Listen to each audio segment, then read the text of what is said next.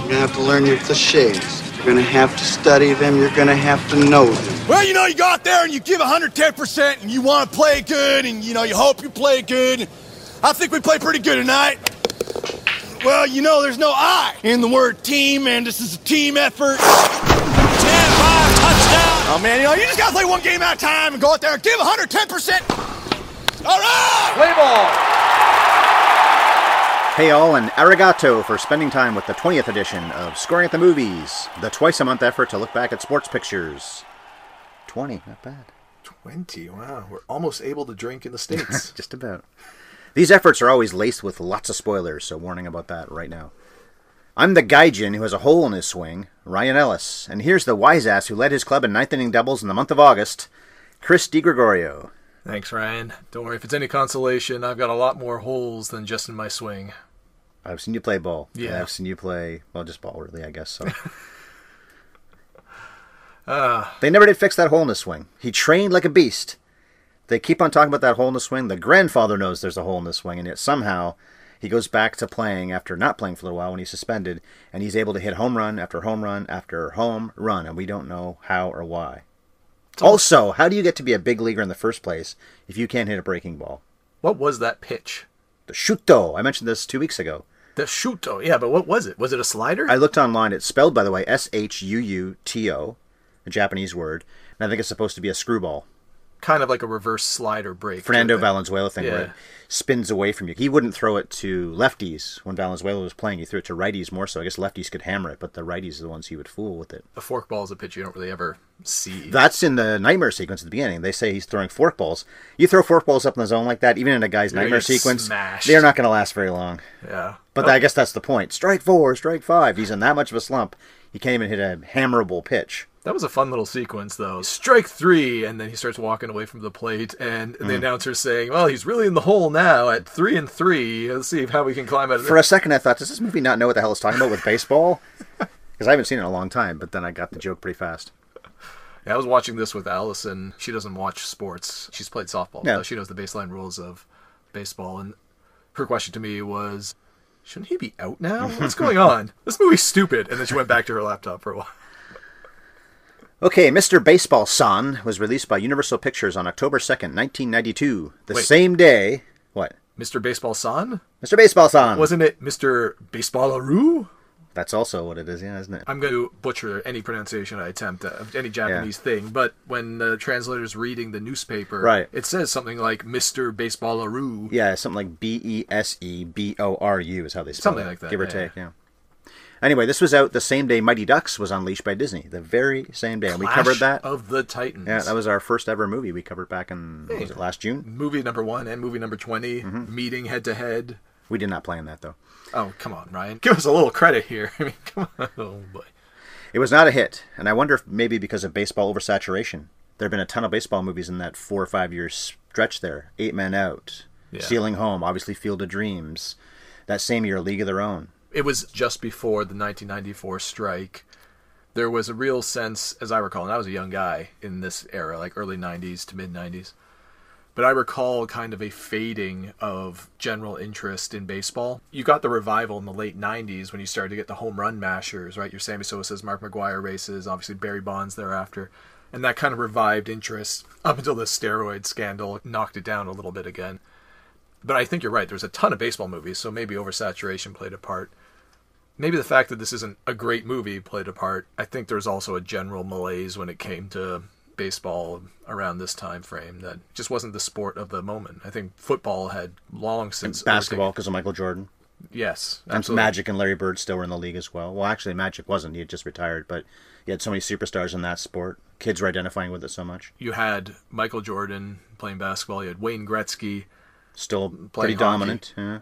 And think about the Saturday morning cartoons. You had those guys with Bo Jackson or something, who was probably better known in America at this stage for being a football player than he was a baseball player. So and he had been injured by this point, but I get your point. Yeah, but I mean the point being, who was the face of the sport that was known not just to baseball fans, but in the zeitgeist in the way those guys were. Ooh. I struggle to think Canseco, I guess, maybe still? Maybe Canseco. I mean, I guess he appeared in The Simpsons around this time. Maybe like a Roger Clemens. He was waning a little bit. Waning a bit was before about to take before magically and His mysteriously body got reviving. extra help, Yeah. which I do not judge that strongly, but Anyway. anyway, we know it did happen. We haven't talked yet about the beer. What are you drinking there to pair with Mr. Baseball? Mr. Baseball Roo, today we've got the Go Ahead Hibiscus Ghosts from Left Field Brewery. It seemed a little bit fitting. Let's just get the Foley work in there. Oh, shit. You got beer on my mouse pad. Oh, no. It And cost over me my- nothing. It cost Bev nothing. Cheers. I Cheers. have the typical rye and diet. Now, if I was really smart, Ryan, I would have brought both the stupid tie-in to the movie, the Go Ahead run, and I would have brought a Sapporo with me or something like that, just for a two-for tie-in. Would make sense, yeah. But I'm not that smart. Did you notice we see a lot of beer drinking in this movie in Japan too? Mm-hmm. And I don't recall seeing a single Japanese beer. No Asahi, no Sapporo. All I remember seeing is Coors, who I assume Well, that's pumped the whole some thing. money He into misses this. home so much, so she takes him to go get a drink. Maybe that's the idea. First, he has a steak. He doesn't want Japanese food. Maybe that's what's going on. Is she makes sure he has what he likes, which is Coors and American products. Maybe you're right. The whole movie is a fish out of water story. So He's just this side of racist through about half the movie too. he might even be both sides of racist for a lot of this movie. But you're right. Maybe it's a homesick thing. He's only buying Coors. But I would have thought that you would have seen some product placement for Japanese products in this movie. I'm pretty sure this was actually filmed in They Japan. filmed most, not all of it, because they do have Yankee Stadium briefly. I mean, and the then spring training sequences stuff. Yeah, I know, but in the actual Japan. Japan sequences, maybe some of the indoors were in Hollywood. It's very possible, but definitely the outdoor stuff was over there. That Yeah. was a baseball stadium. The team he plays for is the Nagoya Chunichi Dragons, who are real. So I guess he shot in the Nagoya Stadium. I think the teams were all real at the time that it was filmed. I think the stadiums were all real Japanese baseball stadiums. I don't think they used necessarily the right stadium for the right team sometimes, but it seemed a little incongruous to me that you didn't see some more Japanese product placement scattered throughout, and not even like meaningfully. But if you're going to Japan to film a movie, I'm surprised the studio... It's already there for you. It's already there, and the studio doesn't go to Sapporo and say, hey, give us $500,000. Right. We'll have some of your beers alongside Coors. And not just that, the car that is driven by Yokio... I am so bad at Hiroko. names. You mean his girlfriend? His girlfriend. Hiroko. Is a Volkswagen. Where are the Okay. Japanese cars? There's no Japanese cars Right, on yeah. display either. It's always the front shot of the VW logoing. I understand that companies pay for these rights, and more so now than I think in the 90s, but they did then too. But give me some Japanese products, man. And there are a lot of Japanese producers on this movie, too. Fred Skepsey, the director, is also a producer, but when you look at the list of producers beyond him, a ton of names you don't know that are Japanese people, so you would think they'd have some influence in saying, let's do this, like you're saying, let's get Japanese products. Yeah. And when they're already over there. We haven't done the nutshell yet. Whiny American blatantly cheats to win big game against fierce rival. Blatantly cheats because I looked at it more than once. He bowls over that first baseman, goes out of the baseline to do it. He should be out, game over. And also, as we just talked about before we sat down to record, why in the name of God is he bunting with 2 strikes and 2 out in the 9th inning?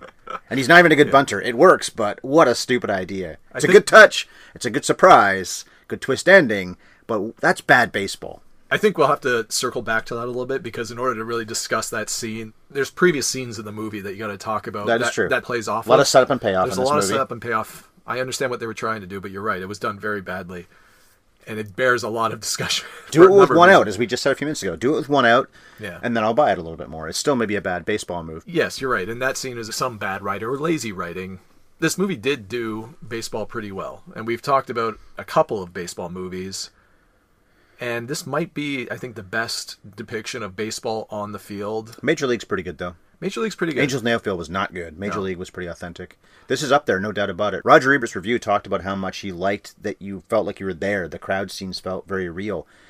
Major League's crowd scenes, well, so many of the crowd scenes early on, there's nobody there. That's part of the gag. Yeah. And in this, no, he feels like he's in he is in Japan, but it feels like there's actually tens of thousands of people in the crowd. Yeah, and what I enjoyed about those baseball scenes is not just they were depicted pretty well, but that they were also commented on. Jack is as the out-of-water guy, like the fish out of water in Yeah. Japan. He's watching Japanese players play the game, and I don't know enough about Japanese baseball historically. This could have changed since then, don't forget, too. We're talking 27 years ago. I think now there's been enough cross-influence of Western baseball versus Japan and Korea that I think the style of play is becoming more similar, but in the 90s, maybe it was like this, that the cultural expectations of Japan influenced the style of play.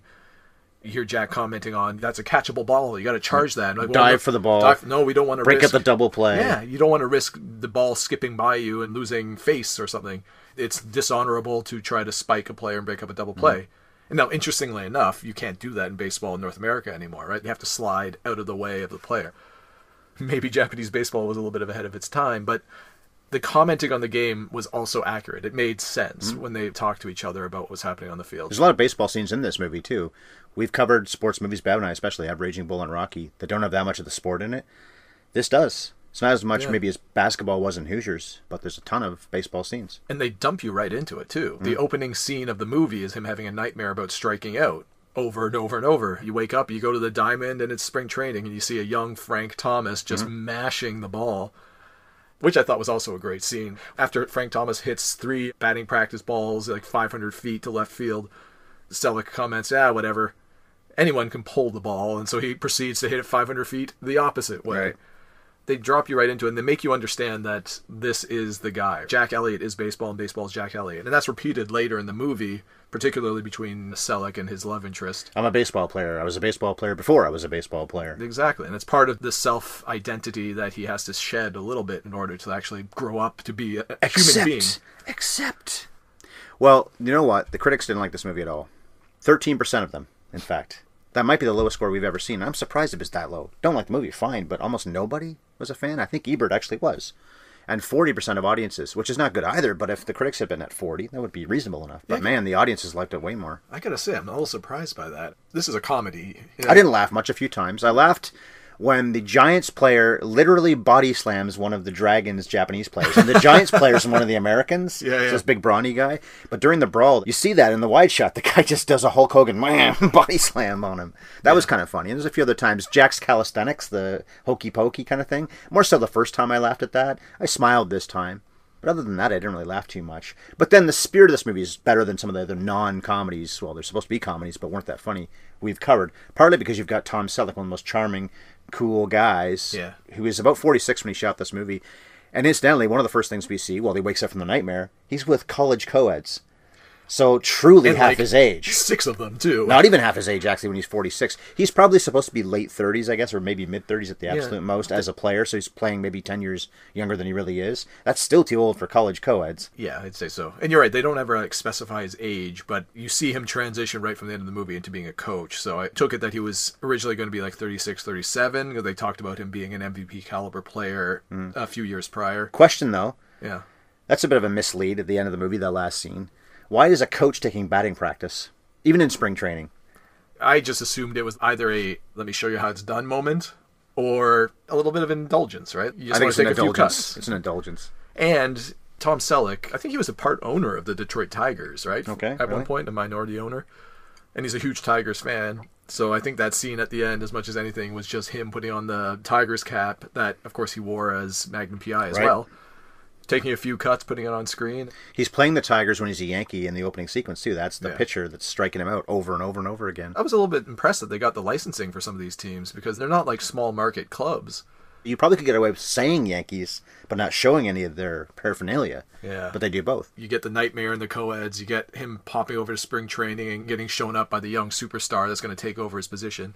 He gets called into the coach's office really quickly, too, after his agent tells him to go suck a lemon because he just signed the young guy as a new client. This could be many days in. It could be weeks into the spring training. No, it could be, but I mean, as far as a movie-going experience, you're getting like bang, bang, bang. Well, true, yeah. Okay, he's a washed-up former superstar who's got a huge ego, and now he's in the coach's office.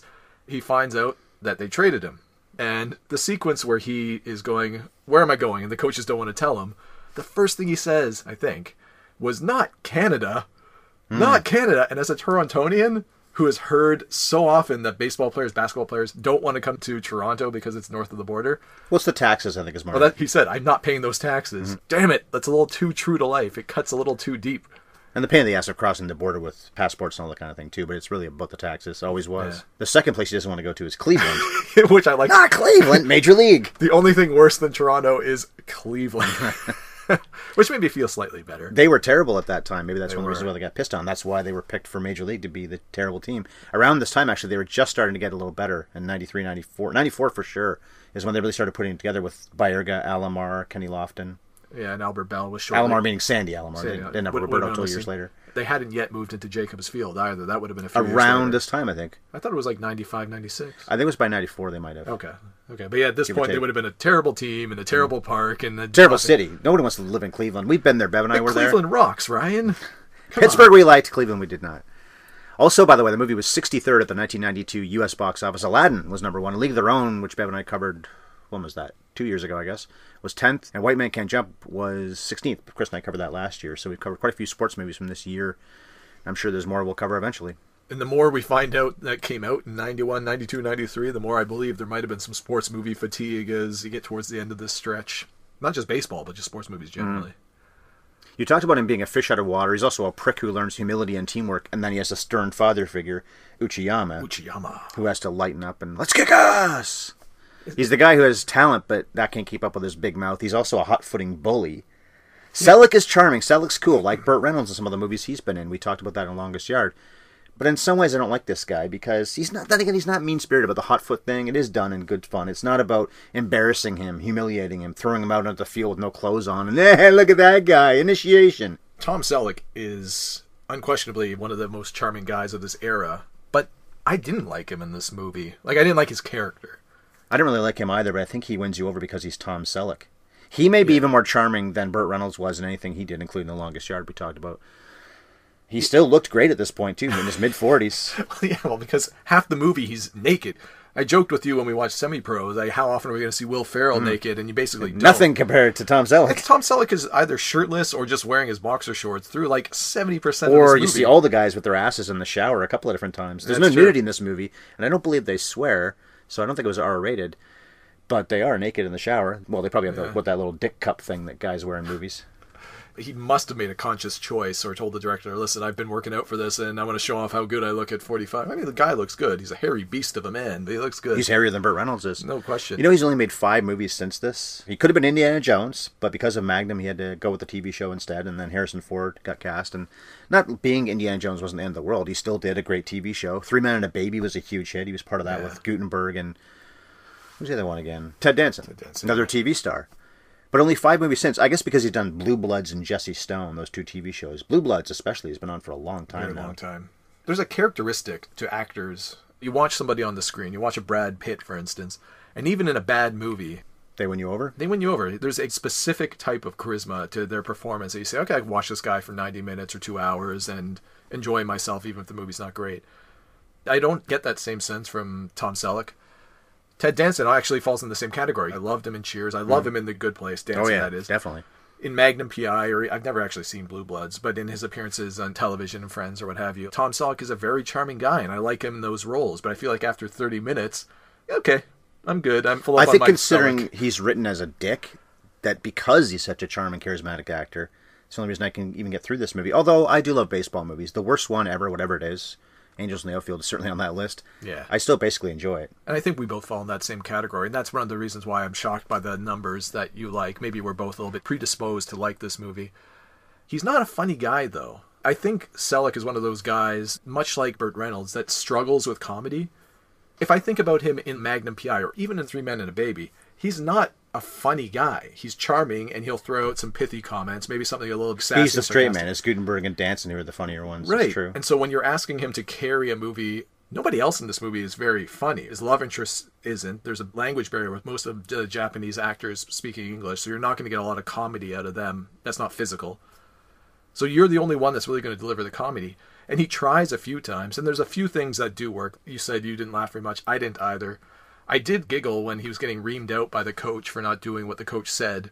And then, what's next? You're going to tell me how to take a shit? Oh, right. Yeah. And he goes into the washroom, and of course, there's this shot of the trough in the floor. And he's like, guys, show me how to take a shit.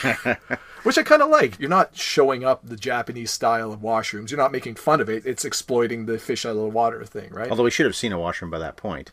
A toilet by that point. Yeah, I took it he'd been there for a couple of days, and apparently he's been backed up. Maybe his traveler's bum. Who knows? He's got serious jet lag with his bum. It's all coming to roost right now, and he can't figure it out. Well, one thing in this movie that's an absolute cliche, it's been done so many times in movies and TV shows, probably in the thousands by now. It's supposed to be funny, and it's just not, is there's no way I'm going to... And then you cut to the thing he says he'll never do, which is, in this case, go to Japan. It's a little bit lazy, but it didn't offend me anyway. Well, what about his line? He says it a couple times, baseball's a game and games are supposed to be fun, which I think is a comment on the movie. Maybe the idea was, this movie's supposed to be fun. So you didn't think it was funny, but did you think it was fun? I did think it was fun. Okay. Yeah. Like you said, the spirit of the movie carried it through. Even if it's not ha-ha funny, there is a sense, even when he's being a bit of a dick, that this is meant to be a lighthearted movie. And you're right, he straight up says, this is a game, let's have fun, a couple of times. I don't know if that's a comment on the state of the game in the 90s by whoever wrote this thing, or whether it was just a tweak the nose, look, this is a fun movie, have fun with it for the audience. But there is an underlying sense of, let's enjoy the game, let's enjoy the movie, let's just have a little bit of fun, even when it's a little bit dark anyway. The director, Fred Schepisi, also did Roxanne, which I haven't seen in a long time. Comedy, but I think also probably more of a dramedy, to be honest with you. It's a play on Cyrano de Bergerac. One of the writers, at least, Gary Ross, wrote Big and Pleasantville and also directed Pleasantville, and he's done a bunch of other movies. Did Ocean's 8 just last year. He's done comedy. He's done them pretty effectively. I think Big and Pleasantville are very funny movies. I didn't have an issue with the writing necessarily for an early 90s script. Well, it's cliche right down the line, so I have a problem with that. Even though I've slagged on some of the movies we've watched recently for being lazy about this, my bar of expectation for sports movies, as we've watched more and more of them, has dropped little by little. And one of the things that impressed me about this movie, even though you're right, there's so many cliches in it, there are lazy things, but they do things in this movie that were either done very badly in other movies we've watched or that weren't even attempted. They gave some sense of character to Uchiyama. Yeah, definitely. Yeah, the chief. Yeah. They gave him depth. He's not just a cranky asshole. I loved the initial introduction to the guy. You give all this backstory, how great a player he was. There's a reason why he does what he does. He's had success. He thinks he knows what it's all about. And even culturally, I thought it was really interesting when Selleck later confronts him, why won't you try it my way sometimes? And his response was, this is paraphrasing, this is not the exact line, but you're the player, I'm the coach. It's not my responsibility to bend to you. Which is very true. You're the player, he's the coach. You were meant to do what he tells you to do. Yeah. And Selleck, of course, is the cocky asshole who thinks he knows better, so he doesn't really buy into that. We know in pro sports, though, that a lot of the stars are really the coach of their team. If not the coach, then they have a lot more say than the 25th man of the roster would. Of course. By a mile, which is also human nature. It's human nature. And any kind of job, that can be the way it is. It's both a reflection of the time, because I think it was probably less pronounced a thing, in baseball anyway, in the 90s. In other sports, maybe not. It was a comment on the characters, and it was a comment on the culture in which they found themselves. But later on, you find out more about Uchiyama, about his family circumstances, and he grows a little bit. The love interest, whose name I've yet again forgotten. Aya Takanashi plays Hiroko. Her only movie. Really? Never acted before or since. And she's fine. I wouldn't say she's a tremendous standout, but she's fine. But at least she has an arc. Yeah, multiple fights with Selleck, right down to the very last shot. That's also something that's a little bit bullshit. She's so pissed at him more than once, especially when he wants to go home. And who can really blame him? He gets an opportunity to get a job. He'd make more money. He goes back where he wants to be in the first place, no matter how much he may finally be enjoying in Japan. He wants to be back home, and she doesn't like that, which I guess I can understand too. But then, at the very end, she's married him. I didn't notice this. I looked on Wikipedia. I just wanted to see a few details I may have missed. And it says at the end of that, she's now married to him. And I thought, what are you talking about? So I queued up on YouTube the last sequence, and you can see a ring. It isn't blatantly obvious, but she's got a wedding ring on her ring finger. So she married him, and she's followed him after all. She was originally pissed off because, okay, well, when are you going to go? Are you going to go next season? You know, we're going to have a few months in Japan to figure things out. And he's like, no, I'm going tomorrow. Which doesn't make sense because I think this is true now, and maybe it was true then. I think it was true then. The baseball season in Japan ends around the same time the Major League Baseball season ends. So what's he going to go do? He can't join a team in the playoffs. Yeah, this would have been after the point at which you could sign a free agent and have them eligible for the playoffs. Yeah, it doesn't make a lot of sense. The minor league season over here, well, in America, ends before, what, maybe it's the end of September? Yeah, because you get somewhere September call-ups, right. September call-ups. So it's the end of August, I guess, the minor league season ends. But Japan's not like that, so where's he going to go? How's he going to play for the Dodgers, supposedly? Yeah, the timing doesn't quite line up there. But we're not supposed to know that unless you're really a big baseball, and you don't dwell on it too much. She basically shows up to fight with Selleck. It's never clear to me why she actually likes Selleck at all. She just kind of shows up at the park, picks him up. They're in a relationship thereafter. I think she's hot for him. Yeah, he's a sexy beast of a man. I think that's the only reason at first, at least. His first interaction with her is, I give free mustache rides or some nonsense like that's what he says, yeah. And then subsequently apologizes. And she comments, and he says something and turns around, and then she gives him flack for it. But he's nothing but a dick to her, pretty much through the whole movie. And she's all accept, love the circumstances you're in. He evolves with that accept thing. He's not a dick to her the whole movie, I wouldn't say. He's a dick to her for a long time. But at least she has her own motivations. She goes and picks him up initially, maybe because she's got a little bit of a thing for him, but also she just wants him in a commercial she's producing, right? She's working hard to do her job. He's bad at that, too, because he's obviously done commercials in America, and probably plenty of them. He was a superstar for many years with the New York Yankees. And didn't he just lose an endorsement early in the movie, too? Like in the he's spring talking training situation, wasn't it? So he's clearly done, you're right, some spots before. And this whole, well, he's being a pissy little bitch is really what it comes down to, but he's acting like he's never done this before. Get it done and go home. And obviously he did eventually, because when you see his commercial, he's grinning ear to ear, and he obviously hated doing it. It reminds me of the scenes in Lost in Translation with Bill Murray, also in Japan. But in that case, he just doesn't understand what the guy wants. The director's speaking Japanese. The translator tells him something. Well, the joke there is the guy speaks for what seems like 40 seconds, and the woman just says, talk faster, or be cooler, or whatever the line she has. But it's obviously not what the guy said. You see Tom Selleck actually recording the commercial, and he's just wearing a baseball uniform, and he's holding the energy drink or whatever, right? Big smile, big success, or something like that. And then you actually see the commercial aired, and it's like a perfect... I don't even know if it's a parody or not. Or it's pretty accurate from what I've seen. Morphing into the most ridiculous outfits in the world and crazy graphics everywhere. So I guess we only saw the tip of the filming iceberg. It may also be a comment on the fact that people go to Japan, celebrities do, not just Japan, I guess, but they go overseas and make a ton of money hawking ads.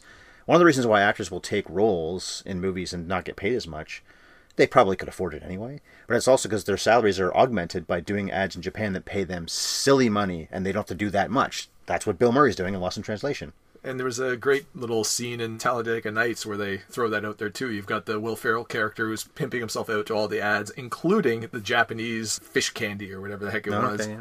There are some things in this movie that I found probably deliberately off, but one thing is you can't wear your shoes in the locker room. That's a Japanese thing, or inside in general. That's like more of a Buddhist thing, right? Oh, Or is it a culturally Japanese thing? I think it is Japanese. I guess so. Well, anyway, in this movie they make it very clear over and over again. But you see a guy, I think it's maybe Mukai, smoking. So that's okay. Now, you could smoke indoors in 1991 when they shot the movie, in 92 as well. But I don't get that. Why is it okay to smoke in Japan, but you can't wear your shoes? From my highly uninformed knowledge of why some religions or cultures want you to remove shoes, you and I, we take our shoes off when we come into the house, right? Because we don't want to tread crap in here. It's a show of respect because you're not treading in the filth from outside into somebody's home, or in this case, the locker room. So you can smoke inside because we both know that's filthy. It'll leave ash and a stink in the locker room, but you're not treading in dirt from the outside. So it's more a respect thing as much as it is cleanliness thing. Well, also, one of the things I learned when Iraq fell and Saddam was ousted, they pulled a statue down and the citizens were smacking it with their shoes. And I wonder what they're doing that for. Yeah. And I heard, just like when the guy threw the shoes at George Bush years later, the idea is that that's disrespectful. To show you, even if somebody were to stick their foot in your face or just put their foot up at you in that part of the world, that is like saying, here's 2 fingers plus 1, fucknuts. But smacking a statue with your shoe is worse than pissing on it, I guess, over there. Now, this is a bit of a Me Too success because Hiroko makes the move on Jack. He's not the one that makes the move on her. Yeah, she slides into the bathtub. He's not taking advantage of her. I watched movies, you have too, plenty of them. Some of the ones we've covered for this podcast, where you look back and think, okay, well, that guy really did push things a little bit too far, and that's not cool. But she's the one that makes a move on him, because I think she just wants him. Well, but then it's the next game he plays, well, in the timeline of the movie, maybe it's supposed to be a week later. That's where he blows a stack when they hit him with the pitch. He doesn't realize the guy didn't mean to. He's tipping his hat. Doesn't matter. And he's suspended right after that. But she's been telling him to accept, and he doesn't accept anything. Well, I suppose you play on the baseball field, you can freak out. Hey, I've been there. You know that. You've seen it. But even by less honorable Major League Baseball standards, he deserves the suspension he gets for what he does in that game. Yeah, you charge them out like that, you're going to get fined or suspended. And in Japan, he's lucky he wasn't fired from the team or cut or whatever they would do, because in Japan, that's a huge no-no. You're right. Hiroko does ultimately come on to him. I don't know if I would classify this as a Me Too success, though. Well, compared to some other movies we're watching, though. By comparisons, perhaps, to the things of this era. But let's not forget the mountain of co-eds he wakes up with at the beginning of the movie. Oh, I meant just her, not the whole movie. And the first scene with her, they're out at a restaurant. He finds out this is actually a dinner meant to talk business. It's not because, hey, I want to pick you up and go home and bang you. And he's all disappointed. And she says, what do you think this was? He's like, well, you know, in America, a cute girl comes on to you with a baseball diamond. It means we're going to go get it on. It's a lot better than most of the, well, not most, but a lot of the movies we've seen of this vintage, but there's still some chauvinistic assholery on the part of Selleck's character, which is probably, as much as anything, meant to just show what a boorish, childish little pig of a guy So he can evolve. So he can evolve. And change, yeah, which he does somewhat. Now, what did you think about the hat tip thing, right? Because this is the first instance of that. He gets pegged, the guy's tipping his hat, it's clearly a mistake, and his American teammate... Max, the Hammer. What's the actor's name? Dennis Haysbert, who played Serrano in Major League. That's right. And he'd later play the president in 24. Exactly. he's tipping his hat, he's tipping his hat. And then, of course, he charges the mound. Nobody else clears the benches. And then later on, though, in one of the climactic scenes, The last game. you see Tom Selleck is tipping his hat. Tip your hat! Tip your hat! And the guy mocks him. Yeah. Yeah, and then everybody charges out of the benches, and it's played as if the audience is supposed to say, yeah, they're brawling. They finally understand the game. But he's bringing them down to his He's level. bringing them down to the North American level. The more civilized thing was to tip your hat, acknowledge, I made a mistake, I didn't mean to do that, I'm sorry, take your base, let's play ball. And they're brawling in the middle of the field as if it's a virtue. I'm like, I didn't really understand the message behind that, but... Which is like Okay. Uchiyama saying things like, let's kick ass, that's fine, I guess. But then bumping the umpire in an argument, he's lucky he didn't get thrown in the game for that, because if you touch an umpire, in the major leagues at least, they're gone. If you touch an umpire, you're gone. It's immediate. I still thought that was actually kind of cute, though, when Uchiyama bumped the umpire. You see him walking away, and then turning back, and he's still... I got one more thing to say! It was just cute, because Uchiyama's not a big guy. That is actually played up early in the movie, too, when Selleck first shows up. And I guess Selleck is a tall dude. He is, and he towers over all these guys. Yeah, he walks out of the airplane. He's just a foot and a half taller than everyone around him. But Uchiyama charging back to the umpire to give him another piece of his mind when he's all of like 5'2" is kind of a cute thing. He made 172 movies, or maybe he's still making movies now. He was in Black Rain a couple years before this, Michael Douglas, Ridley Scott movie. Yeah. But a lot of Japanese flicks. And we mentioned Dennis Haysbert plays Max the Hammer. His last name is Dubois.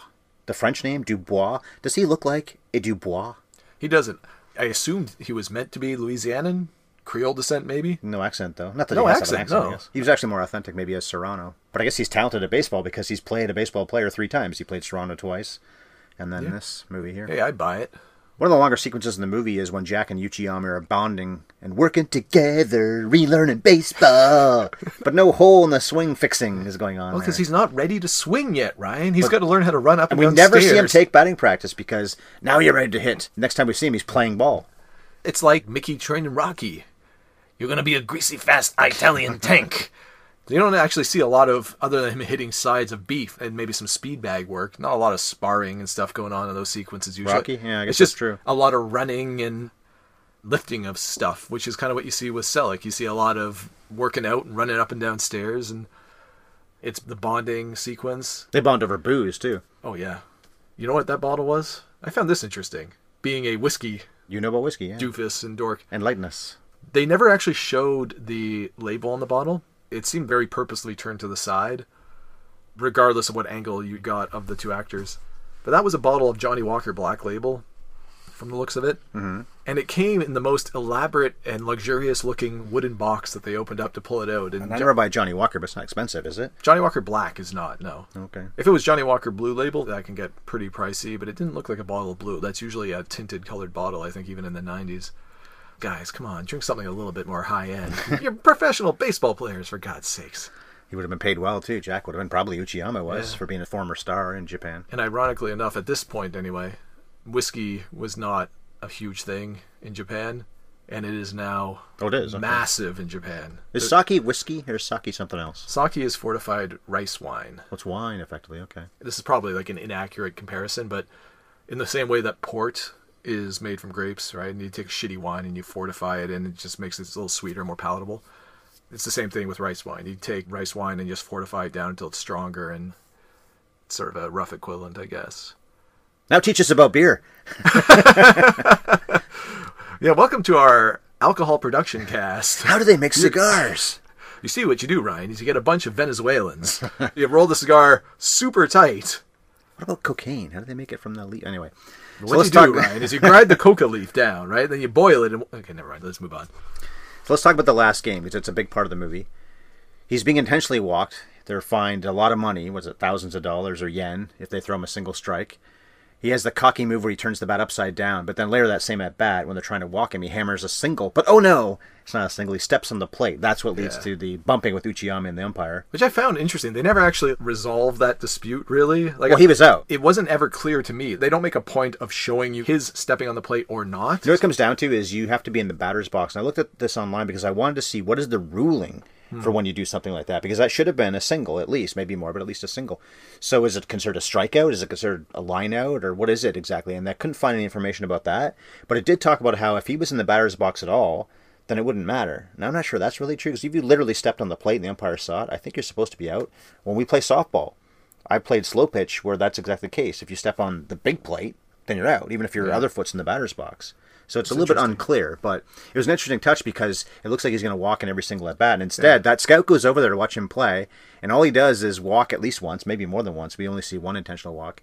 Whatever that ruling is, line out, strike out, whatever the stepping on the plate thing is, and then the bunt at the very end. Maybe that's why Max gets a job with the Dodgers and not Jack, because Max has a big game. Max does have a big game. He had, 2 home runs that game?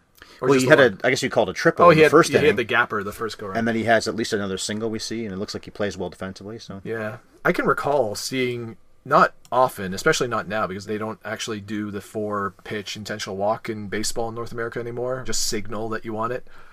which I'm not a fan of, by the way, because A, it's just part of the whole procedure. I'm a big fan of procedure. And B, we've seen it before. It doesn't happen often, but every once in a while, It gets away from you. the pitcher will throw the ball away, or he won't come to set position properly and a balk, and then runners can move along. Yeah.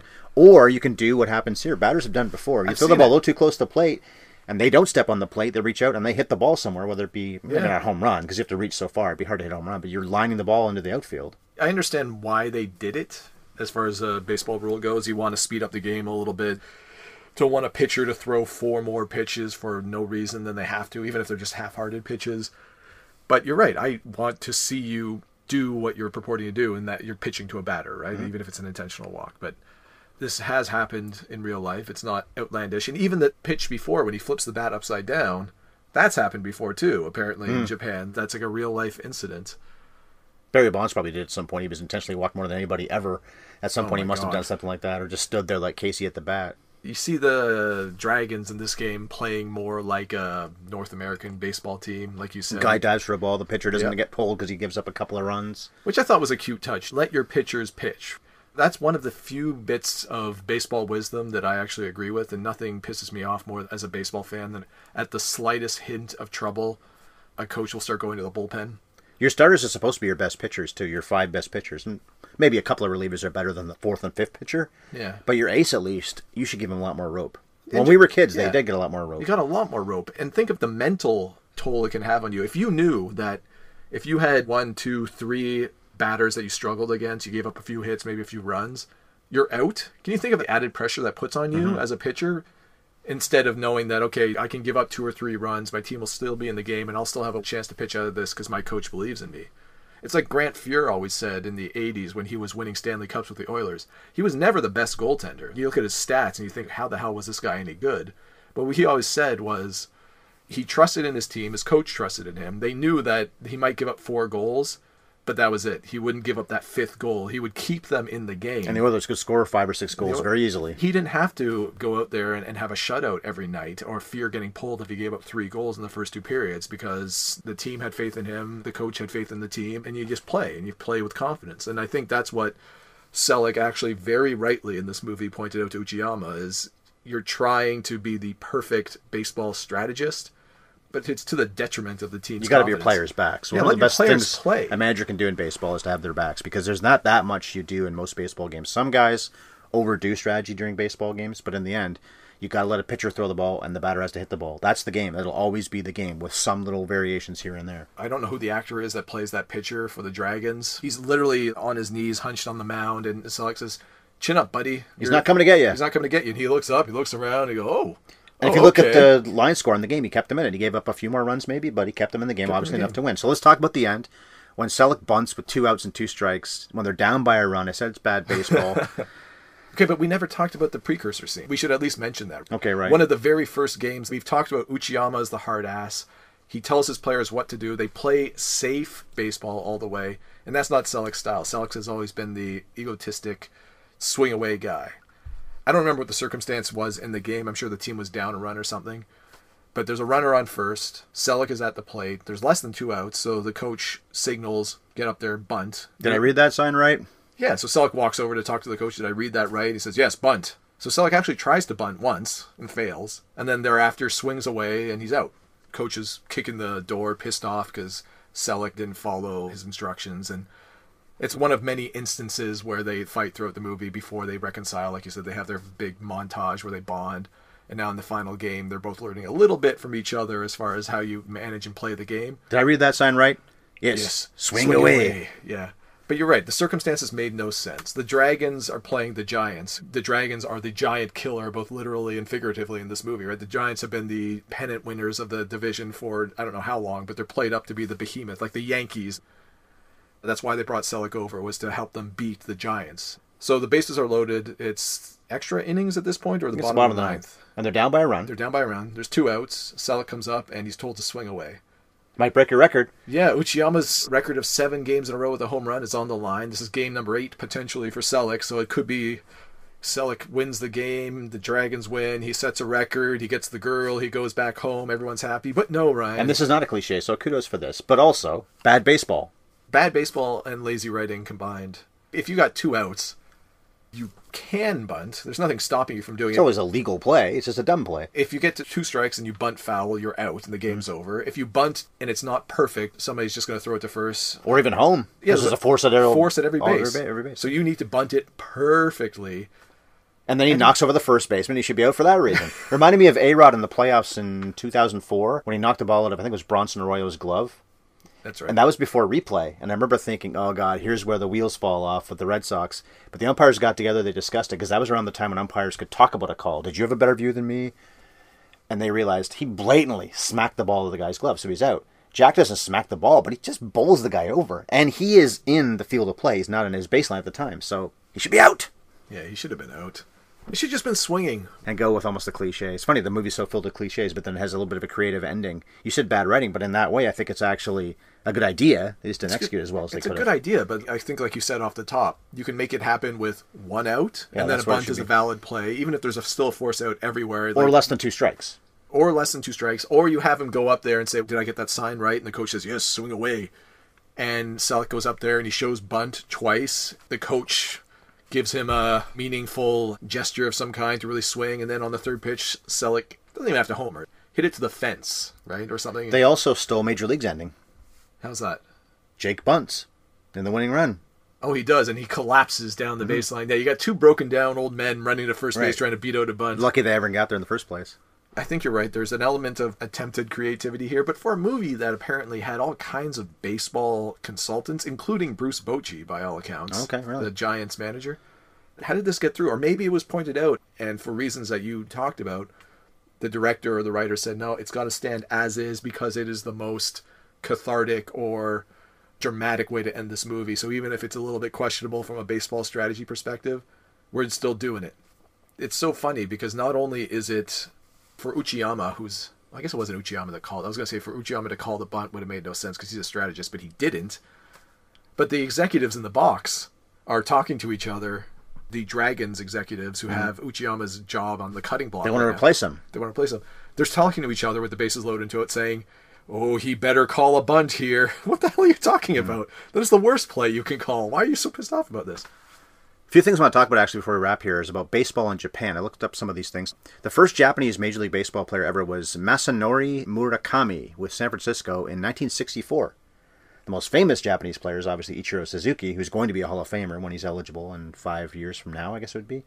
Or maybe 5 years from last year. There have been a lot of great Japanese players. He's still playing, though.